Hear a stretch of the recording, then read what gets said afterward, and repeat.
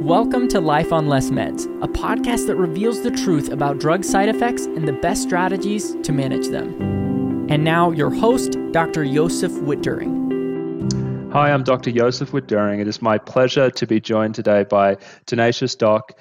For anonymity reasons, we're using the handle Tenacious Doc because our guest he's a physician, he's a psychiatrist in training in India, and actually a PSSD sufferer. And so he feels passionate about getting knowledge out there about PSSD after his experience, and he has very kindly agreed to talk about his experience with PSSD. So, Tenacious Doc, I'm going to ask you, please go ahead and tell us what happened to you. Yeah, hi Joseph, and thanks for giving me this opportunity and the platform to try to bring out my story and help others if it's possible in any way.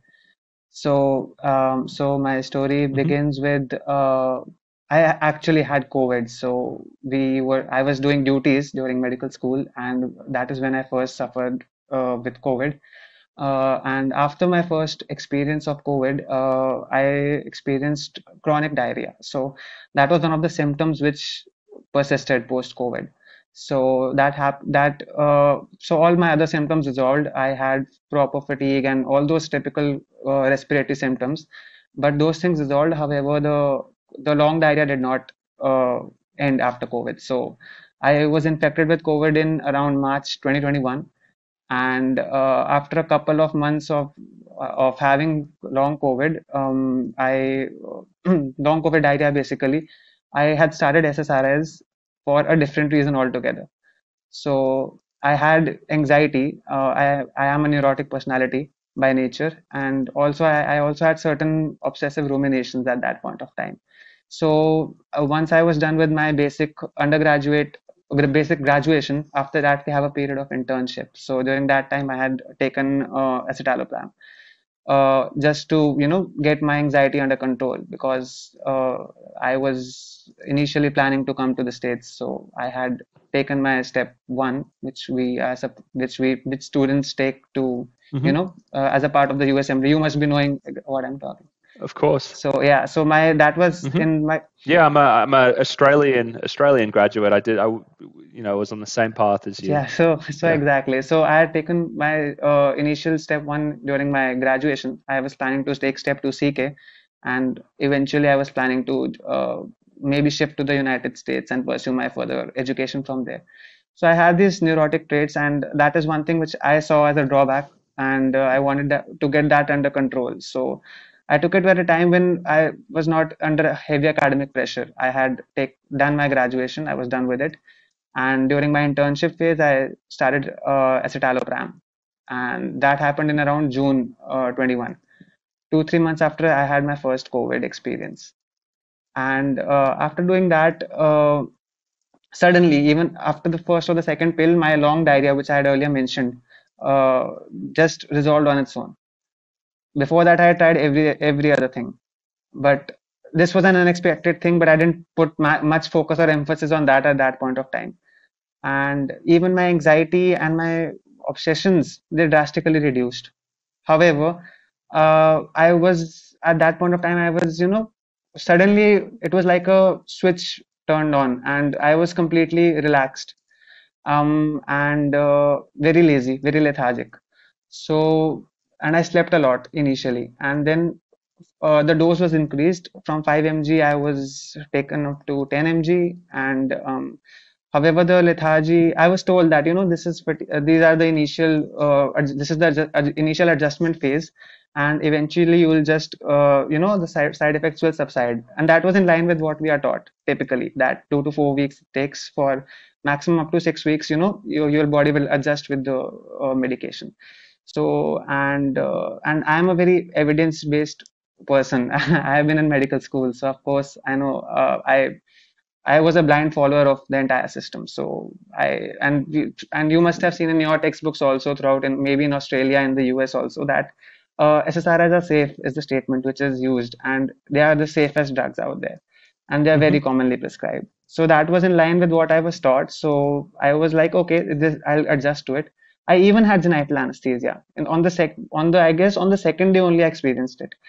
And I even mentioned it to my treating psychiatrist that I am having this, and he was like, "Okay, it's not that common. Even if it is common, it will go away.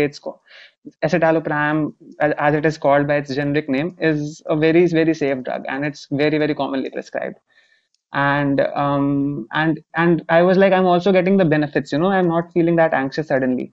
So he was saying that, okay, this could be placebo because 1 or 2 weeks it will take for you to adjust from with the medication. So I was slightly skeptical, but I was like, okay, 2 3 weeks is a fair amount of time. So I was willing to wait for that amount of period. So I waited for that much amount of time, but things did not improve. However, because I was feeling immense relief from my initial symptoms, so I felt that maybe the trade-off is worth it.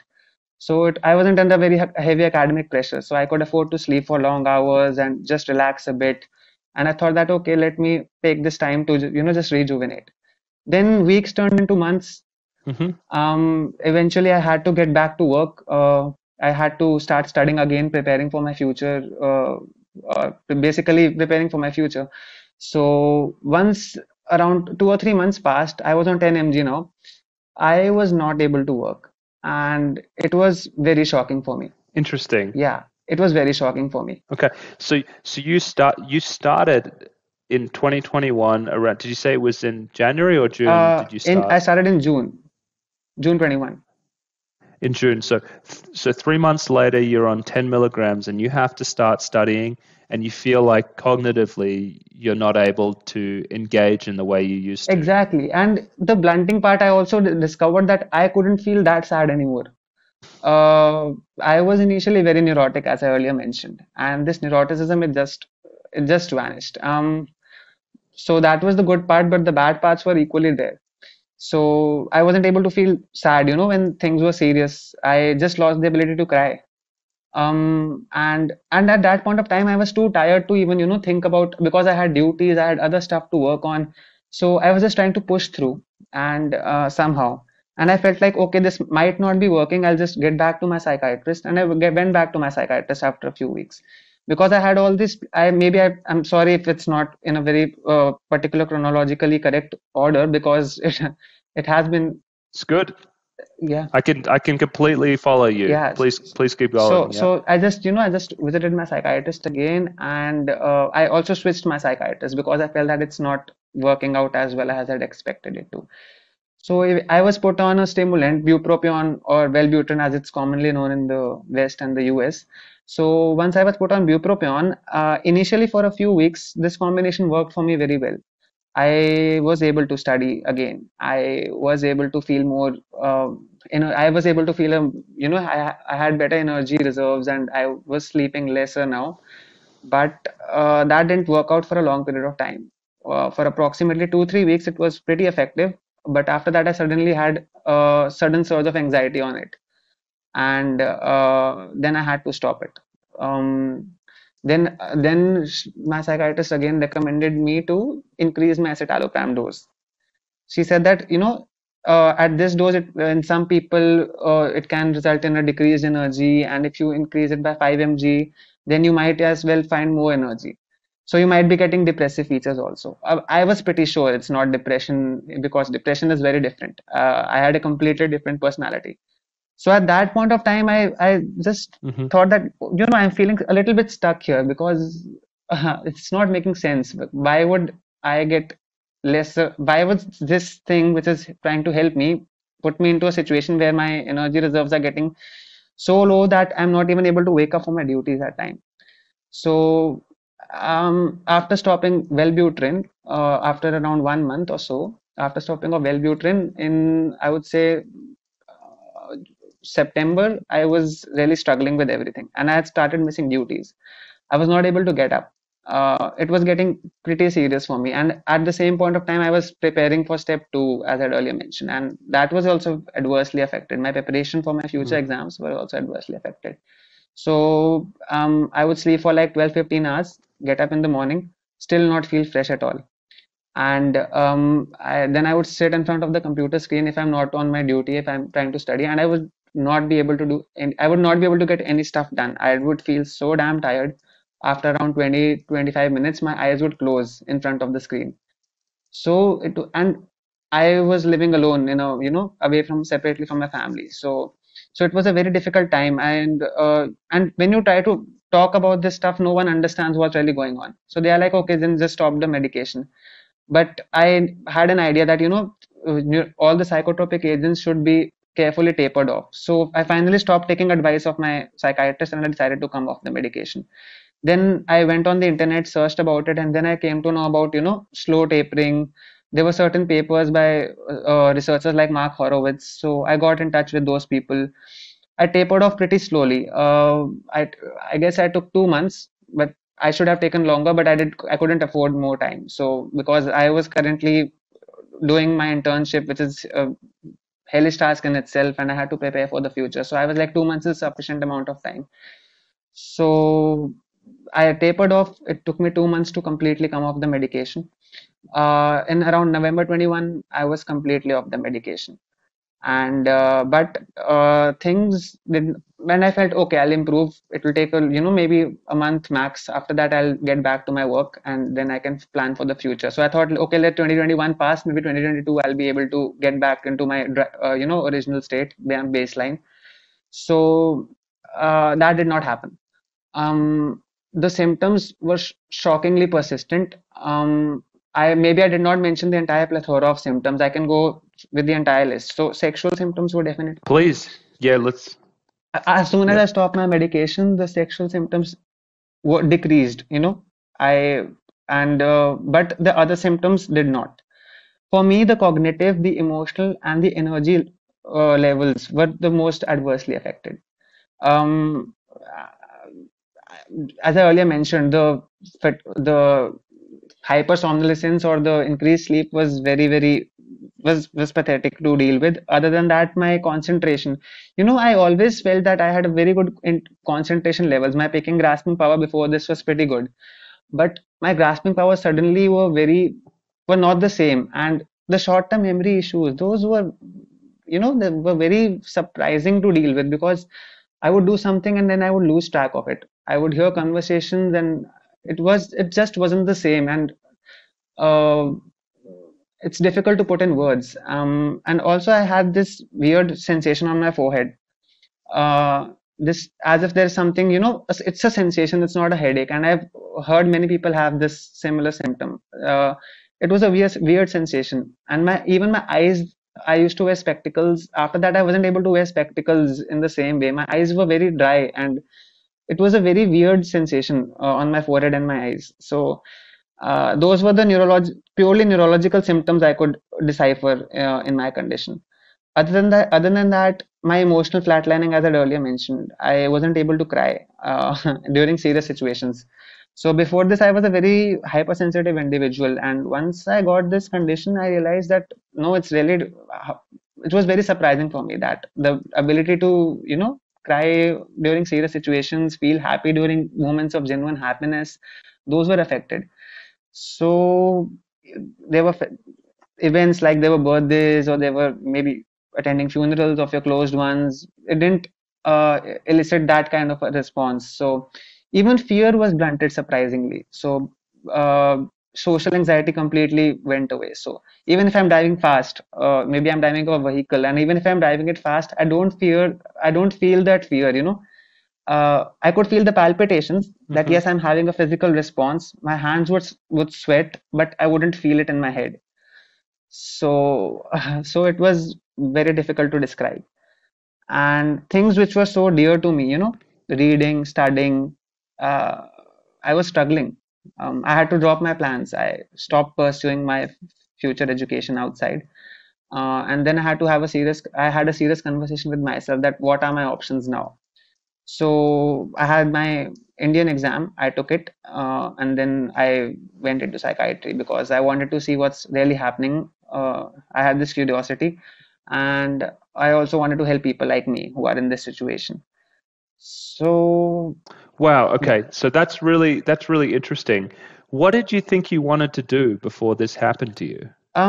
Initially I was aiming for internal medicine. I was pretty interested in medicine. Okay. Yeah. Yeah. So, I always liked psychiatry, but I Okay. was So this completely changed exactly, you. exactly, Yeah. exactly. Okay. Well, yeah. A couple more things I want to ask. Were you able to feel any joy, or was it just this kind of like no fear, no sadness, emotional flatline, just nothing, just in a very narrow range of kind of was that how you would describe it?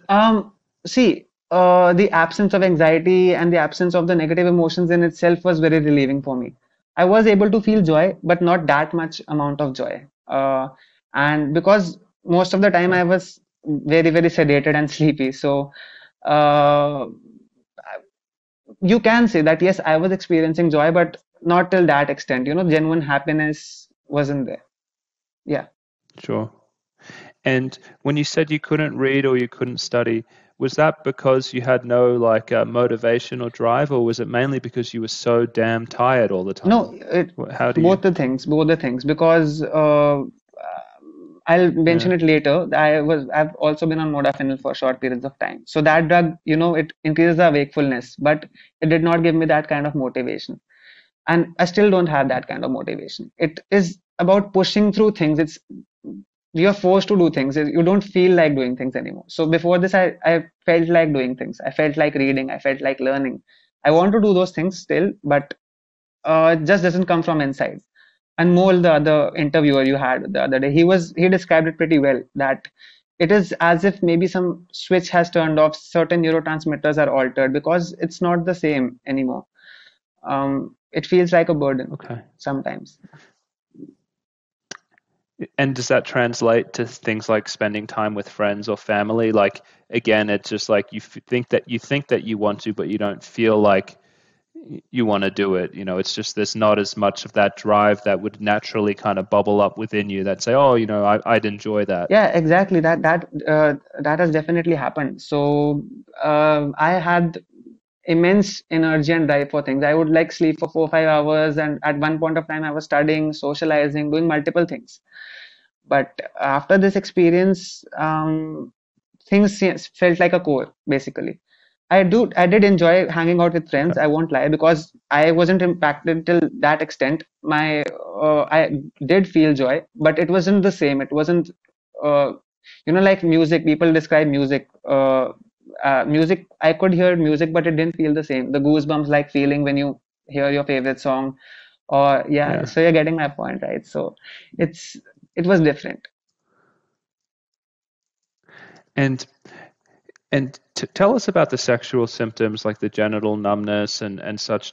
What was the trajectory of improvement? Because you mentioned that when you came off the medication, that side of it actually seemed to improve more. Is that Yeah, correct? that improved. Yeah. That improved, and it Okay. was almost back to normal, I would say. So, Okay. but what happened after that was that I was hell-bent on correcting the cognitive and emotional symptoms, because those were the ones that were affecting me the most. So I trialed on certain Mm-hmm. medications under supervision of experts only. Then one of the medications I trialed was methylphenidate, or Ritalin, as it's popularly called in the US. So I took 5 mg first, So and say it then again. Sorry.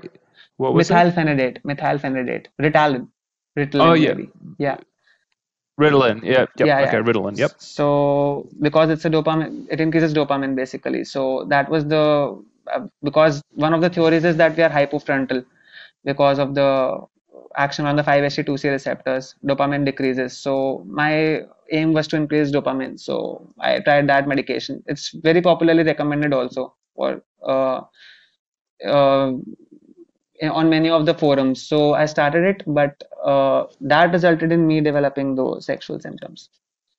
So after that, yeah, So that ended up triggering like this, yes, like enduring sexual yeah, symptoms.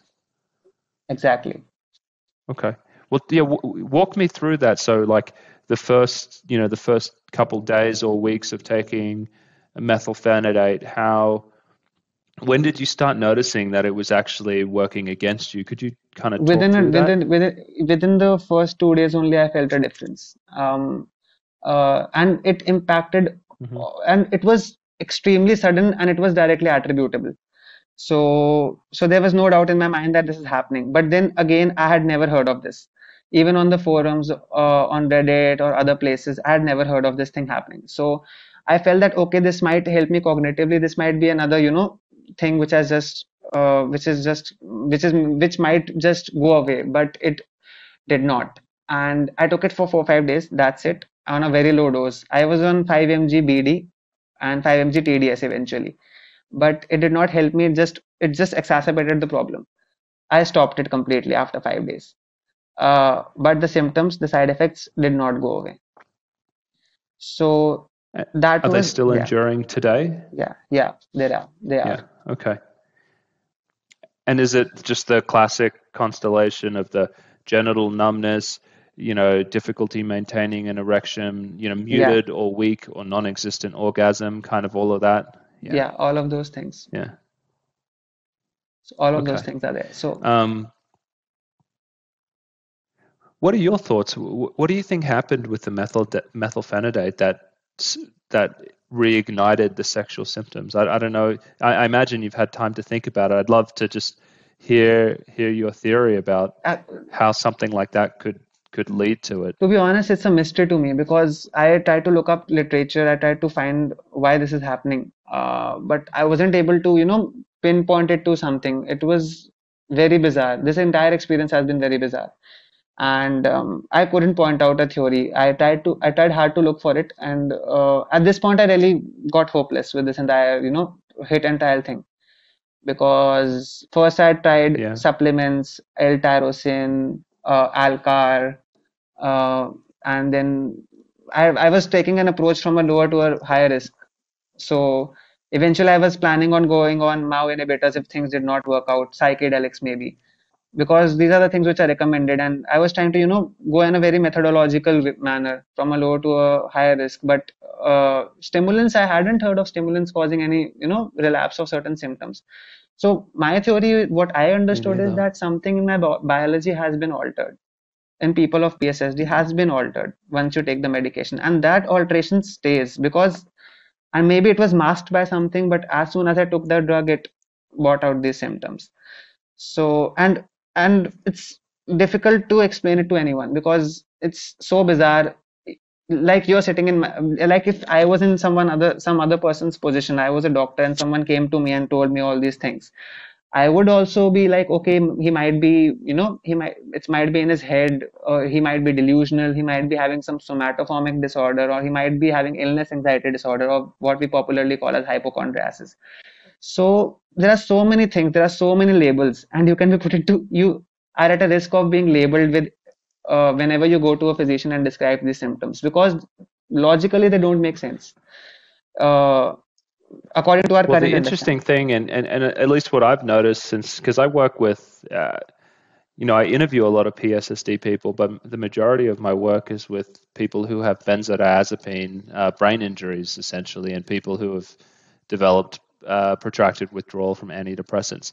And they actually describe a similar phenomena. Some people, when they're in that state of protracted withdrawal or when they've recently recovered, they can get triggered by other CNS drugs. It could be something like alcohol. It could be someone who uses some cocaine, or it could be someone that uses nicotine, or even caffeine sometimes. And so it's almost, when people get to the stage where their symptoms have resolved, instead of that being, oh, that part is recovered and it's good, you may have only gotten to a stage where your brain is barely compensating, it's barely rebalanced itself where those symptoms have gone away, and it's in this delicate balance. And then when you take this additional thing, it throws it out against, and that tech toxicity flares up again.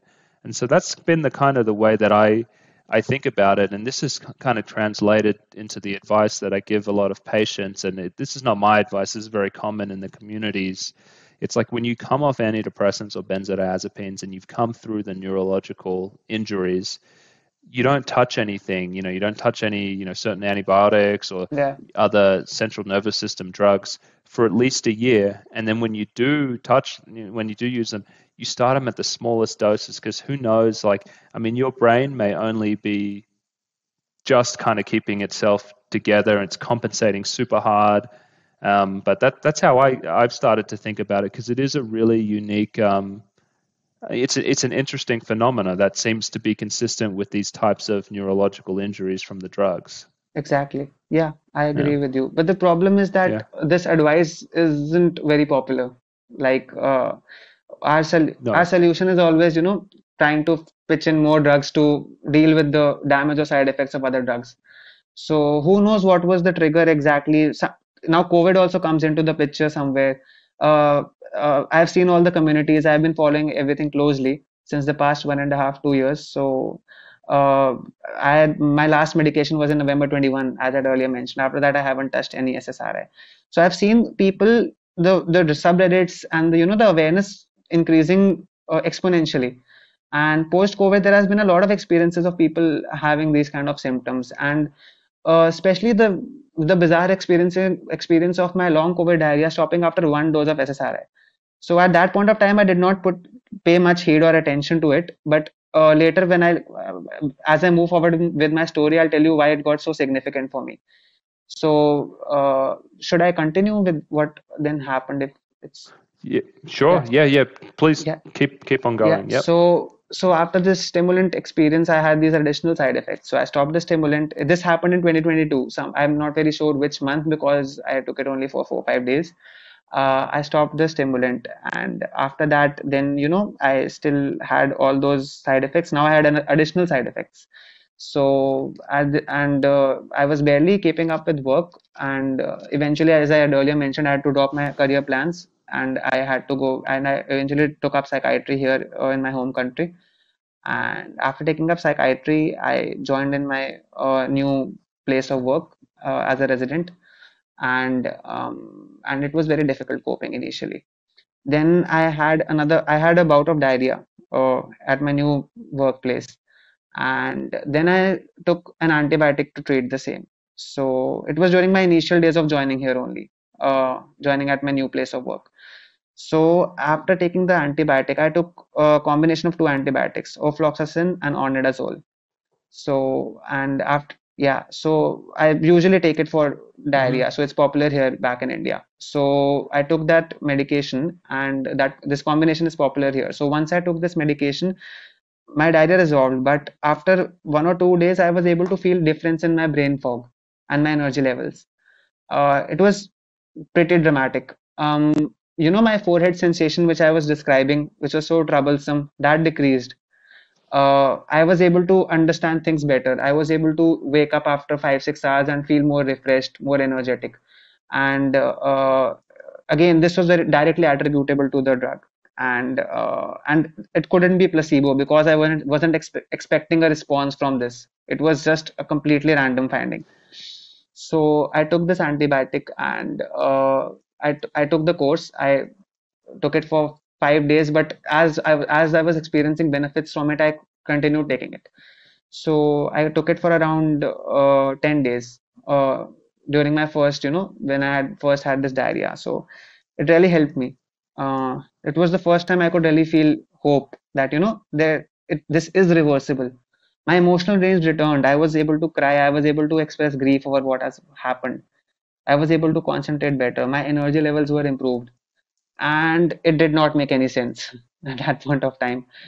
So this happened, and I felt that okay, I'm almost cured, and I think that this will be the that finally it's been a year and a half struggling with this situation, and this is the way out. So I took it for 10 days. The benefits were there definitely. However, after a week or so of stopping the medication, I was again starting to experience fatigue. So fatigue has been the worst thing for me, worst component of this entire spectrum, because my fatigue is so bad on some days that even after sleeping for long hours, I find it difficult to go to work. And even when I go to work, it's just very hard to focus for long periods of time. So I returned to my Hmm. baseline in some way or the other. However, my forehead sensation that completely went away. So there was clearing up of brain fog, definitely. And I also felt slightly euphoric on the medication. So I felt more talk. Now, can I ask, because this is not the first time I've heard about people improving following antibiotics with Yeah. PSSD. What else have you heard in the community in terms of these these responses? Please share that. Yeah, so naturally, I went on to the online communities to look up on this, and I also tried to look up on various papers on PubMed and other, research engines. So there is this gut theory which is really popular amongst a lot of people on the online communities, and even the neurologist. I tried to visit a neurologist. I spoke at length about this with him, and basically, what we have a lot of serotonin receptors in our gut. So one of the theories is that taking antibiotics maybe alters the gut in a way which helps us regulate serotonin and hence acts in certain mechanisms which can alter our neurotransmitters in the brain through. So that is the theory which is really popular these days, the gut-brain axis as it's popularly called in scientific circles. So there are people who have recovered from PSSD with this. So many people attribute it to small intestinal bacterial overgrowth or SIBO. So people try to target that, and people are going for breath tests. People are going for stool microbiome tests. So everyone is trying to. So this was really popular a couple of months ago also on various platforms. So people are trying to fix the gut using this theory. So I did not know about this honestly. I had heard about the axis, but I had never thought that this could contribute in any way to PSSD. So once I had this experience, I went on the forums again, and then I found out yes, people are finding benefit from this. And that's the bizarre thing about this entire experience, that some people, and we don't exactly know how it's working, how exactly it's helping. Some people, not all, because there have been experiences of people taking antibiotics and not being affected by it at all. So, but for me, it definitely worked. Then I went to a gastroenterologist. I got a SIBO test done. I was positive. The breath test came out to be positive for me. I started rifaximin, which is popularly given for that. But sadly, the benefits did not persist for me. So, definitely, yeah. It's really interesting. Yeah. Yeah. So, yeah, but some aspects. Did you ever think about restarting ofloxacin again to see whether Yeah. I mean, did you consider that? Exactly, Yeah. I did. I have trialed ofloxacin around the combination medication 5 times till now, and it always leads to a benefit. All the benefits are always there whenever I take it, in terms of energy, in terms of my mood, in terms of my emotional range. So it's a very direct correlation for me. That's interesting. And what's the combination? It's ofloxacin and ornidazole, 200 plus 500 mg, and I take it twice a day. Okay. But unfortunately, Okay. you can't keep taking an antibiotic. It has its own side effects in the longer run. So, so it's a very difficult choice when to not, take it and when to take it. But it is an option. Yeah. It definitely is an option for some people. Why do you think that works and rifaximin doesn't work? I don't know, honestly. Yeah, it's really interesting because I know some antibiotics have direct central nervous system effects. Like for instance, things like doxycycline can have pretty notable, serotonergic effects, and I mean that might be an interesting thing to look in. I mean, does ornidazole or ofloxacin, have any actual central nervous system effects? There are research papers. That would be interesting. There are research papers that pointing out that metronidazole can even induce mania in certain genetically susceptible individuals. So there is some science behind it, I'm pretty sure, but at this point of time we don't have enough evidence to exactly pinpoint why it's happening. Cool. Yeah. So I guess moving forward now, what has the trajectory of your symptoms been like? I guess since you flared it up with the methylphenidate, have you noticed any improvement, any worsening, or has it been essentially stable since then? I would say that there has been an overall improvement, but it's not due to time, it's due to this intervention of taking this antibiotic. But unfortunately, in certain domains, the improvement persists, but in others, I feel like I'm going back to the baseline. So the energy component, I don't know why it's such a central theme of my illness, but it is there. And once I stop taking this antibiotic, after a week or 10 days, my energy levels still start fading away again.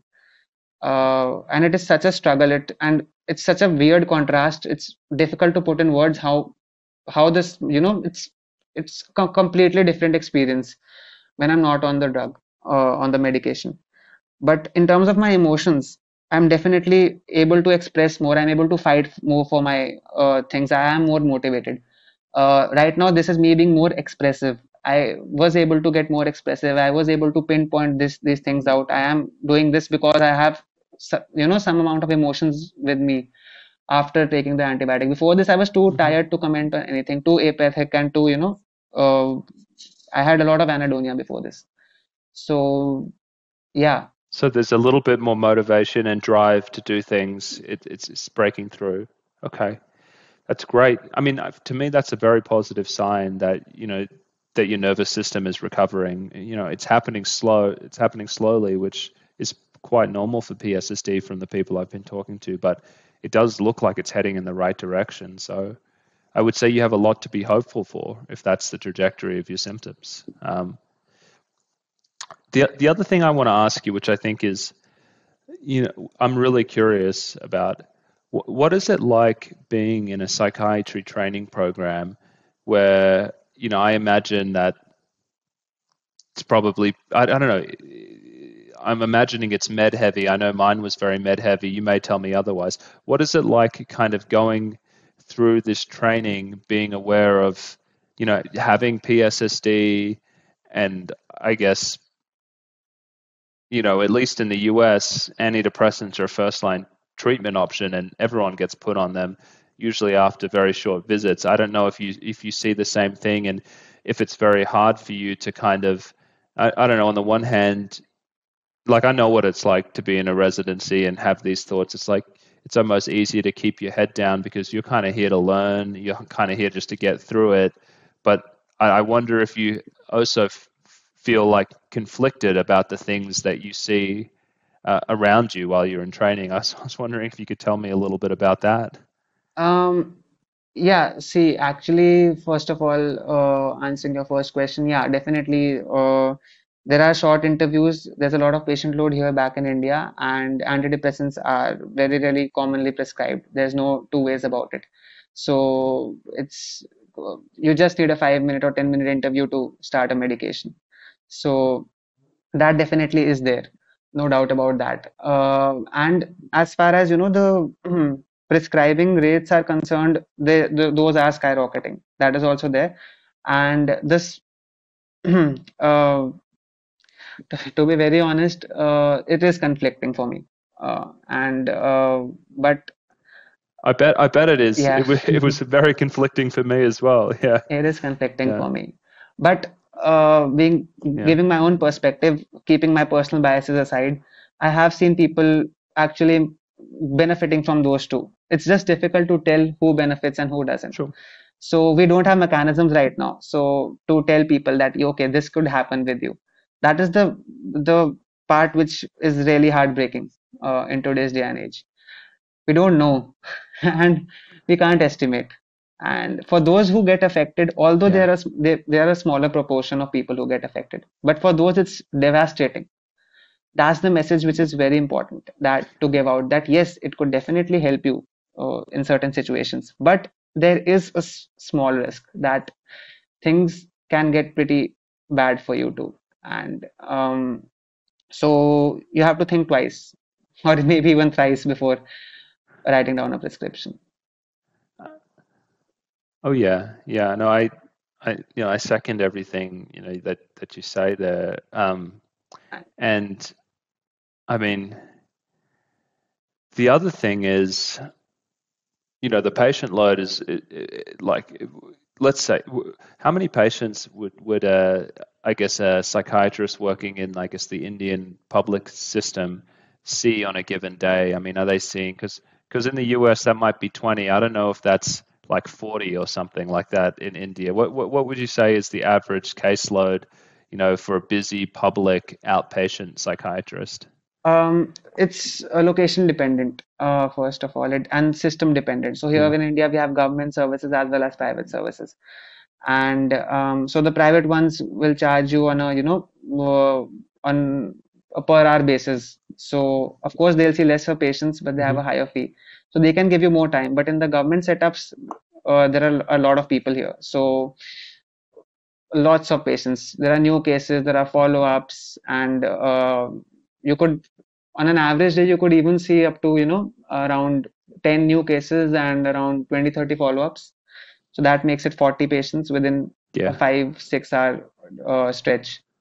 So, Yeah. so it's Yeah. not feasible. I imagine, and if you're working, and depending on the demographic you're treating, I mean, it's probably not that likely, that some of them even know how to read the drug labels, or are able to look at that information, and That's true. um, so then you end up in a situation where, like, I'm a practicing psychiatrist. I know what it's like when, like, how hard it can be to tease out, why someone is anxious or why someone is depressed, what's Yeah, happening in their life, what's the ration, like those conversations take a long time. But I imagine, the doctors that are working in those situations where it's like maybe 40 cases a day and you're the only psychiatrist for, like, 100 miles or something like that. It's it's probably very like, what are your symptoms? This is how you're feeling. Just take this, and that's kind of it. And that's it's and you're right. It will benefit several people. There's no doubt about it that it can have a therapeutic effect for some. But then it's like, what to do about the people who, like you said, the few who are devastated by this for years later. I mean, it's really it's really tricky, and it's something that bothers me deeply, because I mean, that's the same thing happens in the US, in the busy places. They're not quite as busy, but that same kind of way of prescribing and doing things, and it's just off. And I know, I know, if you had a 16-year-old boy, or someone who's 21 or 22, and you told them, if you take this medication, there's a rare chance that you might develop enduring cognitive problems or sexual problems. yeah, They might say, it's not actually that bad. Let me just wait and see, and I'll come back if things get really, really bad. That's the kind of conversations I'd like to see happening around, the mental health treatment now, which are completely missed because no one talks about the side effects. And I guess the other thing in India, which is maybe the case, because I'm kind of comparing it to I guess what we might see in our county systems here, is it's pretty much impossible to get someone in to see, like, a psychologist or someone who could help with counseling, or maybe even help address contextual stresses, or things that are happening within relationships. And then, when you don't have those services, again, more and more gets pushed towards medication management, because it's like, what else do you offer people who are suffering? That's that. I don't know if you feel like you see similar things playing out in the different environments where you're training. I'd like to hear your thoughts on that as well. Y- Yeah. yeah, definitely. And as you mentioned, you put it very well. There are regions where there's a dearth of services, and medications are easier to prescribe and a quicker, way to get through the motions. And counseling and good counselors, especially, are difficult to find anywhere in the world, for the matter of fact. So, and people also like Yeah. quick fixes. Everyone would like to save their time and their money, and everyone would like to, I mean, most people would feel that if a pill can help them, then why not? And we give and it's a common analogy. You must have heard that, if you're diabetic, then you need insulin. Similarly, if you're deficient in serotonin, you need an SSRI to deal with those problems. So that messaging also contributes to people uh, trying to look for quick fixes. But it's not that simple, I feel. And definitely. Do you feel like that those messages have like really permeated in India and the population? Because I know in the US, I mean, for several decades, we've had direct to consumer advertising, talking about mental illness and the cause of mental illness in a very biological way that really supports the use of medications. Do you feel like that's the same in India, where people they come to the doctor looking for a medical cure for this medical problem in their brain? Is that the same? Has that been built up in the same way in India as it has in the US? Actually, we don't have direct advertisements. I'm aware that happens in the United States. But having said that, there are, cities and there are, rural areas. So in the cities and the metropolitan posh areas, of course, this messaging is there. It's pretty prevalent.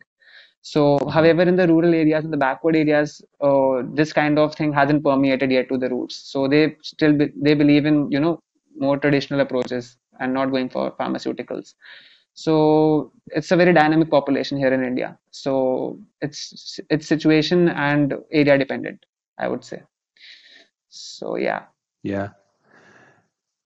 Well, I tell you what, we're at about time. I mean, I could talk to you for a million years about your experience in training, Yeah. maybe we will again. But I want to be respectful of the time difference, and I know it's pretty late where you are. So Yeah. this might be a good time to end.